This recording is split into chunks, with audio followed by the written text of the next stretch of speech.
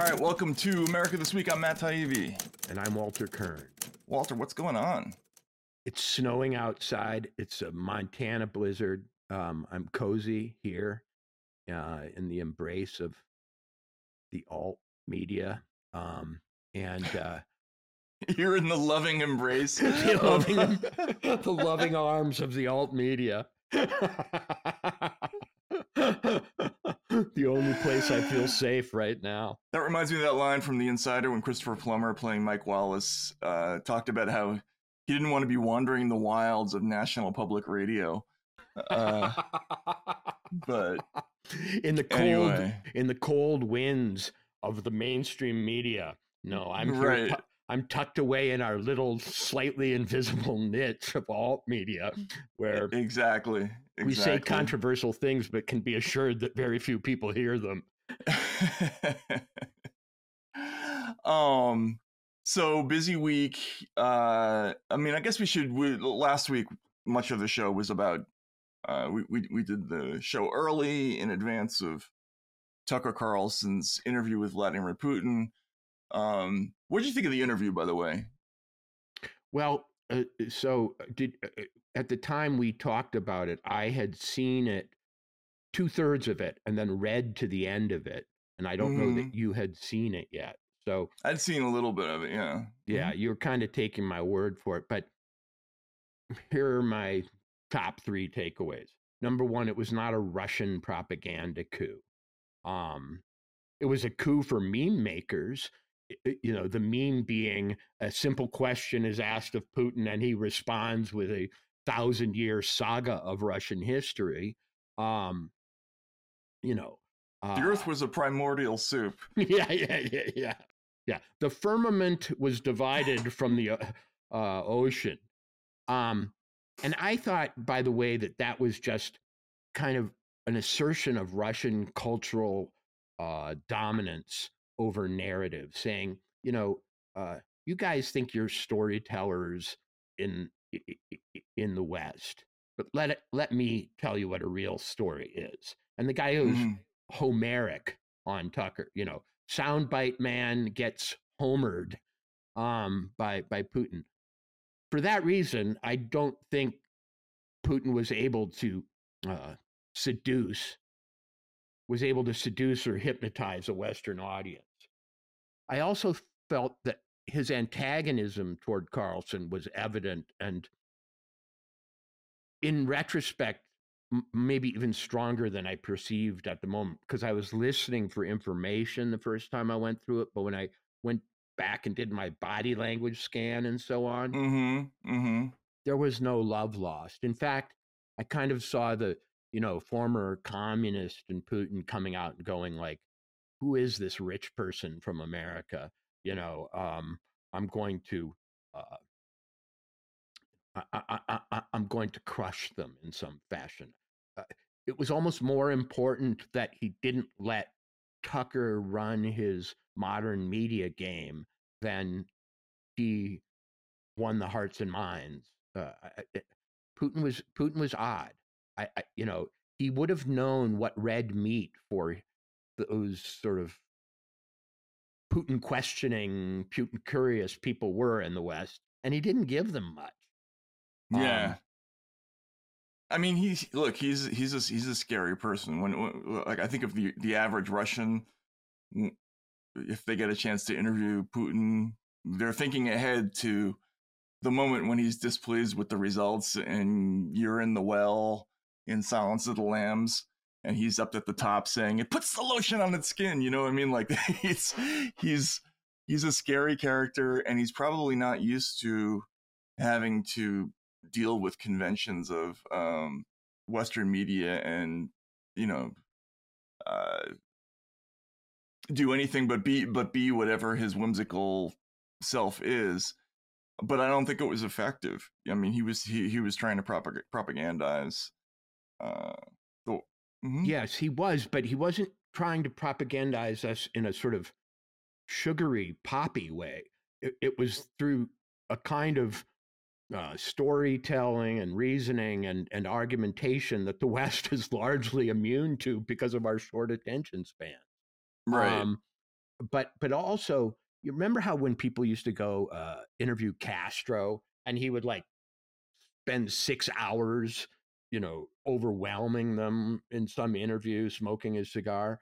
There seems to be for authoritarian leaders a real attraction to the monologue, and maybe no ability to check themselves because no one in real life checks them. I mean, Putin probably, can you imagine the people who ooh and ah over every story he tells? Um, Right. Right. so it's been a long time since he's been interrupted, I'd say. Yeah, Um, it's true. We can't forget that these sort of ex-communist leaders, they were raised on the worst television in the history of television. I mean, stuff like Conversations with Paustovsky, right? It's just hours and hours and hours of like an elderly person mumbling into bad audio, uh, and not saying anything that could possibly offend anybody in any direction. Uh, so they're used to this sort of rambling thing that was a convention, I guess, of his youth. But I've seen him be good at the other thing, so it's mystifying what happened. But we certainly heard afterwards that there was displeasure in the Russian world about the outcome of that interview. yes, that they had not optimized propaganda opportunity. Um, but even in the case of sort of little revelations like who did Nord Stream, and Mm. and Putin said very succinctly for once, you did. Yeah, Um, we and talked about it. That was really funny. and then Tucker makes a joke saying that he had an alibi, which I found an odd joke, not one I would have made. I would have said, "Who do you mean by you? Uh, Right. what entity, and so on."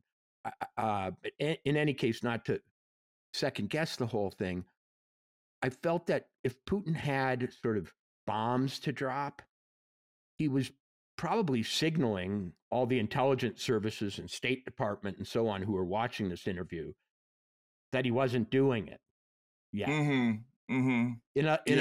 In other words, it was the spectacle of a guy who probably had a lot of ammo he wasn't using, showing off the fact that he wasn't using it. Right. Well, this is the difference between somebody who has to secure widespread popular support and someone whose real audience is always officials and intelligence agencies and other bureaucracies. Putin definitely thinks like that. I mean, he's never really had to campaign. He was essentially handed the presidency of Russia, and the only competitive election that he ever held. The competitiveness of that is always dubious. So, who knows? But it's interesting. I think you predicted that it would complicate the passage of the Russia aid package, which it may very well have. As of this broadcast, it's not through, is it? I don't believe. Well, I mean, it's dead on arrival in the House, supposedly. The House will not take this up. It was passed in a sort of midnight way through the Senate. Certain American senators made a pretty big deal of opposing it. Mike Lee, J.D. Vance. And now, as of yesterday, we get this sudden scare headline Oh my God, that was about hilarious. Russian space capability. No, it didn't start that way though. I mean, the progression of that story was amazing. It just started off as there is a threat, then right, and my UFO friends all sat up and went, "Oh my gosh, they're gonna talk about aliens! Yay, finally!" Yeah, exactly. But it didn't turn out that way, and then then it was somebody said it was about hypersonic missiles, and then somebody said it was about Russian nuclear capability, or perhaps the use of weapons to attack our space defenses. And then it came out that it was allegedly about some nuclear capability that has not even been deployed yet. The whole That thing was doesn't have to do with ridiculous. space. I don't even know. I mean, I didn't even get that far. This idea that this goes back to the Bush administration days when they had that threat indicator that the DHS used to put out. Like, here's how scared you're supposed to be today of the terrorist threat, and they wouldn't even specify it, and people would, you know, they would have psychotic episodes or not based on how high or low the bar graph was. The idea that people take this stuff seriously is just unbelievable to me. That we can release these highly non-specific things that we have that the public has no ability to do anything about which the public has no ability to do anything. I don't know, whatever. And put it out there for what reason?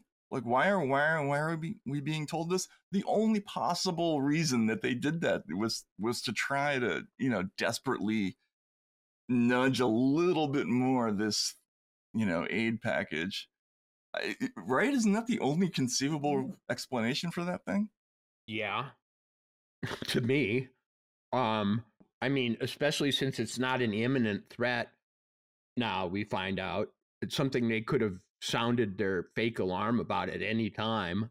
And it just happened to be now. So I'd say, we can infer that motive. But I just want to know generally, as I sit here in midwinter Montana in our cozy niche of the alt media, why we went from, the 1950s wants its foreign policy back or whatever, the rejoinder to Mitt Romney, to Russia all the time. I mean, since 2016 to now, to this moment, I've had more intense Russophobic content in my world than I did as a kid between 1976 and 1984, in which I was allowed to forget about it for a few days every once in a while. Right, when they were an active nuclear adversary that was a real threat to counter launch if something bad happened, and some bad things did happen. We had a couple of very near misses where we were almost in nuclear war with the Russians, and yet we weren't, asked to take the threat nearly as seriously as we are now. So, what happened between 2012 and now? That gets into the activities of this week. What I spent a lot of time on this week. Obviously, people who watch this channel, who follow Racket, know that on Public and now today, as of Thursday on Racket, there was a series of exposés about basically about Russiagate, but there were two main revelations. One is that there was a surveillance campaign that included at least 26 Trump aides and associates. It was directed by the CIA. It started before the FBI investigation. And the other one is that they cooked the intelligence for the intelligence community assessment that said that Russia had done an influence campaign to specifically to help Trump, which is like the last surviving myth from that era. But the interesting thing about this, and as people have pointed out, everybody from Maria Bartiromo to Dan Bongino to Aaron Mate to Chuck Ross to a million other people have covered this stuff because this has been floating out there since 2018. But I think one of the interesting things is that Russia was kind of an incidental part of the campaign against Donald Trump. I mean, if you look at the early Steele dossier reports and what we were told, they didn't have a direction to go in as late as the spring of 2016, and they kind of coalesced around this Russia theme that summer, but not before then, because they didn't have a real predication to be worried about Russia in conjunction with Trump. So this whole thing, this whole Russia thing, it's not like it's fictional, because obviously there's been tension dating back a long way, including the Maidan Revolution and all that. But in this specific circumstance, I think it's just sort of an accidental consequence of this weird PR campaign. But there are a couple of aspects to it that I'd like to question you about. As a consumer of racket in public, I'd like to ask you a few questions about it. One, sure. The thing you talk, how early did it really start? What's the earliest you can trace it to? The surveillance of the Trump world. So we know for sure that there were people who were quote unquote bumped or approached by informants in March of 2016. But we've had people tell us that it was as early as December of 2015. I mean, there's some stuff in the public record. A lot of this stuff is in the public record. It's just that people haven't looked at it because, right, it hasn't been stressed. But for instance, in the infamous text between counterintelligence chief Peter Strzok and his lover / FBI lawyer Lisa Page, there's a reference to what they call Okunus laws, which sort of oversees. It's an acronym outside of the continental U.S. or something like that. Exactly. Yeah. Exactly. So that refers to 2015. We've been told that that's the case, and then also, there was a series of public stories involving like the New Yorker and the Guardian, which quoted the GCHQ, Britain's version of the NSA, saying that all this, the genesis of all this, was late 2015 when the British picked up stuff. So right. Looking in retrospect, it reads like they were pre-bunking these revelations a little bit, like they were setting the stage for.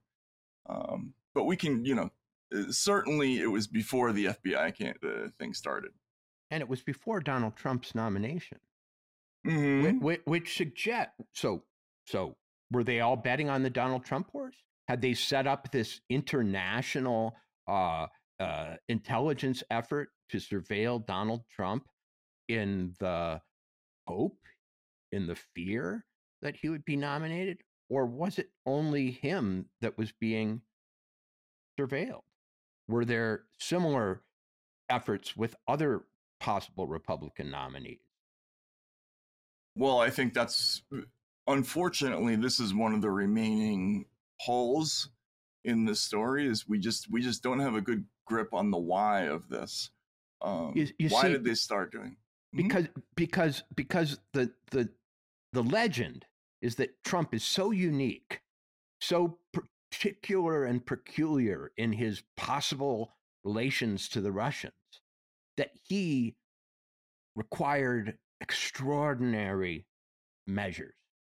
But if they were doing it to other people too, and we just haven't heard about it because they didn't need to use those files, then that blows all to hell the notion that it was just Trump. If they had another program for Ted Cruz, say.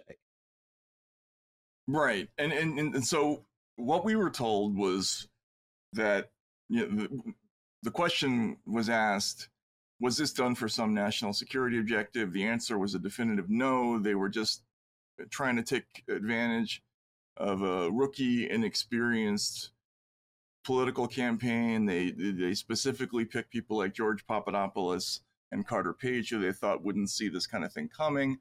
But the specific why, so far we got a peek at what's in this missing intelligence, but we didn't get the whole glimpse, which is forcing us to speculate about what happened. The question has been asked: why focus on Donald Trump? He didn't even win Iowa, right? Why would they focus on him so early?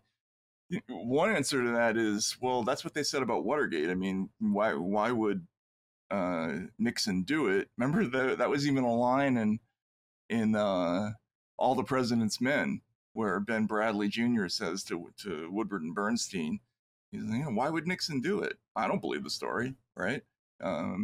Because he was ahead by so much. I think, I mean, if I had to guess, which I hate doing, but my suspicion is that they just overuse these tools a lot, and we're finding out about this particular incident because Donald Trump happened to become president. But I think when there's digging into this, and unfortunately, the hearing to dig further into this 702/FISA program for collecting foreign intelligence, there was supposed to be one this week, and they abruptly canceled it. The Republicans canceled it. The Republicans canceled it. I think we're going to find out that this is just something that is overused a lot, and maybe in this particular case, there was a little bit of extra curiosity about Trump because he was running for president, because he was so disliked, because they thought they could get away with it. But I don't know. It's an interesting question. Okay, so I have gypsy heritage. I don't know that I've ever mentioned that on this show. I think you did once. This is cool, yeah. Yeah, but not to add to stereotypical prejudices against gypsies, but they do have a rich tradition of fooling people. It's one of their, it's one of their industries. And the making of what appear to be predictions is an interesting thing. One of the ways you can do it is to make predictions about a lot of things and then suppress the ones that didn't come true while highlighting the ones that did. So you can appear to have, covered only Donald Trump when you release your dossier on him. But the 4 other dossiers that you would have every reason to compile if it was a political operation, which it was. I mean, if anything, what your reporting has revealed is that this was a political operation. For sure. For sure. And so why would they confine themselves to only one person who might, if they put all their eggs in that basket and Trump blew up, they have no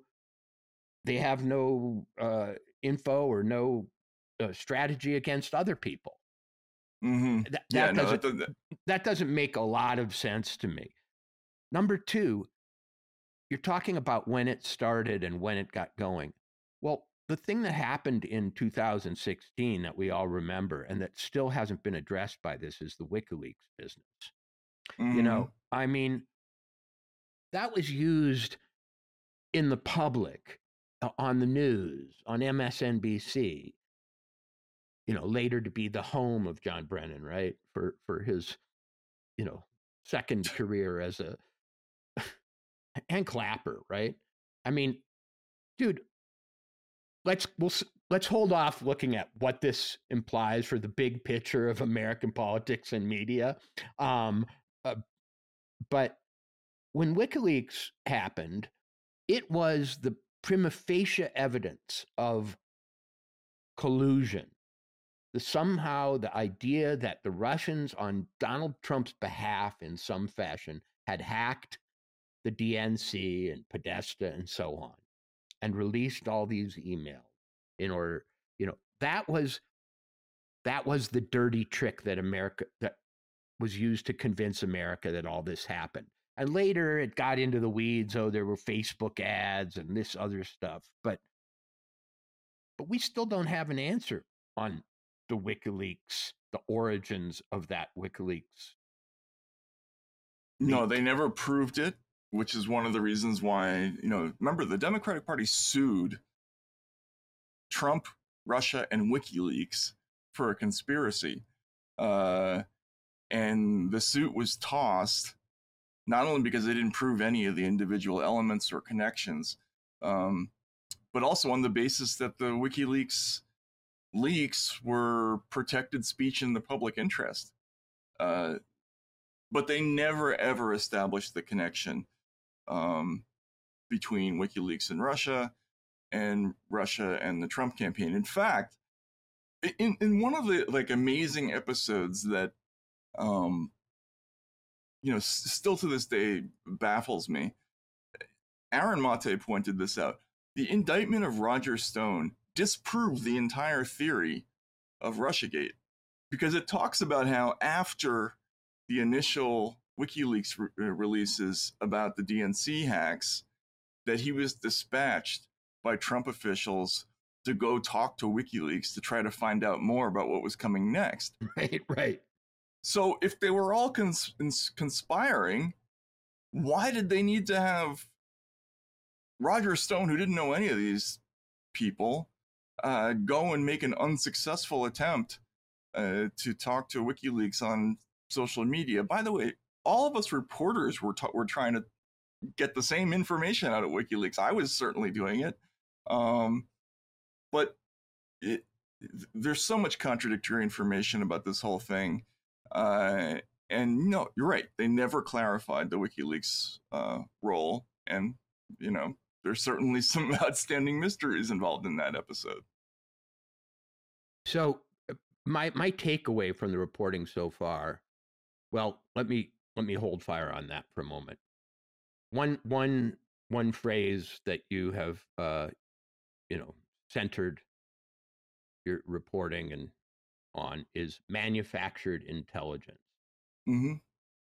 Now, it's another one of those Orwellian terms, because it's not intelligence. Intelligence is something that's true, right? I mean, manufactured intelligence is actually not intelligence. It's the opposite of it. It's deception. It's disinformation. We've lived in a world now for a few years now where you and I and people like us get accused of tolerating or even spreading disinformation. But the Russiagate story is the preeminent example of disinformation in our time, after maybe the Iraq weapons of mass destruction. I was going to say, it has a lot in common with that story, which we can get into, but yeah, absolutely. It's worse than that, because Mm-hmm. So the manufacturing of intelligence, which isn't actually intelligence, the manufacturing of disinformation happens how? How did it happen in this case? I mean, there are certain techniques that are common. What are they? Okay, well, I guess I should just back up and do like a 3-minute thing on what the story is. Right. Obviously, all the Russiagate stuff happened. There was incredible furor as Trump was getting elected. Michael Flynn got dismissed. James Comey stood up in Congress and announced that there was an investigation into Trump and his possible links to Russia. And then in response to that, the House Permanent Select Committee on Intelligence, the House Intelligence Committee, which at the time was chaired by a Republican, California Congressman Devin Nunes, started an investigation into the origins of Trump Russia. And so they had two teams, one that was kind of based on the Hill, and then there was a smaller unit that worked at Langley. Their ingress and egress was controlled. They were monitoring the way in and the way out. They couldn't take anything out. So only a portion of what this team uncovered, they had access to all kinds of raw intelligence. Only a portion of it ever got out, and that was mainly through the Nunes memo. They also helped uncover the fact that the Clinton campaign paid for the Steele dossier.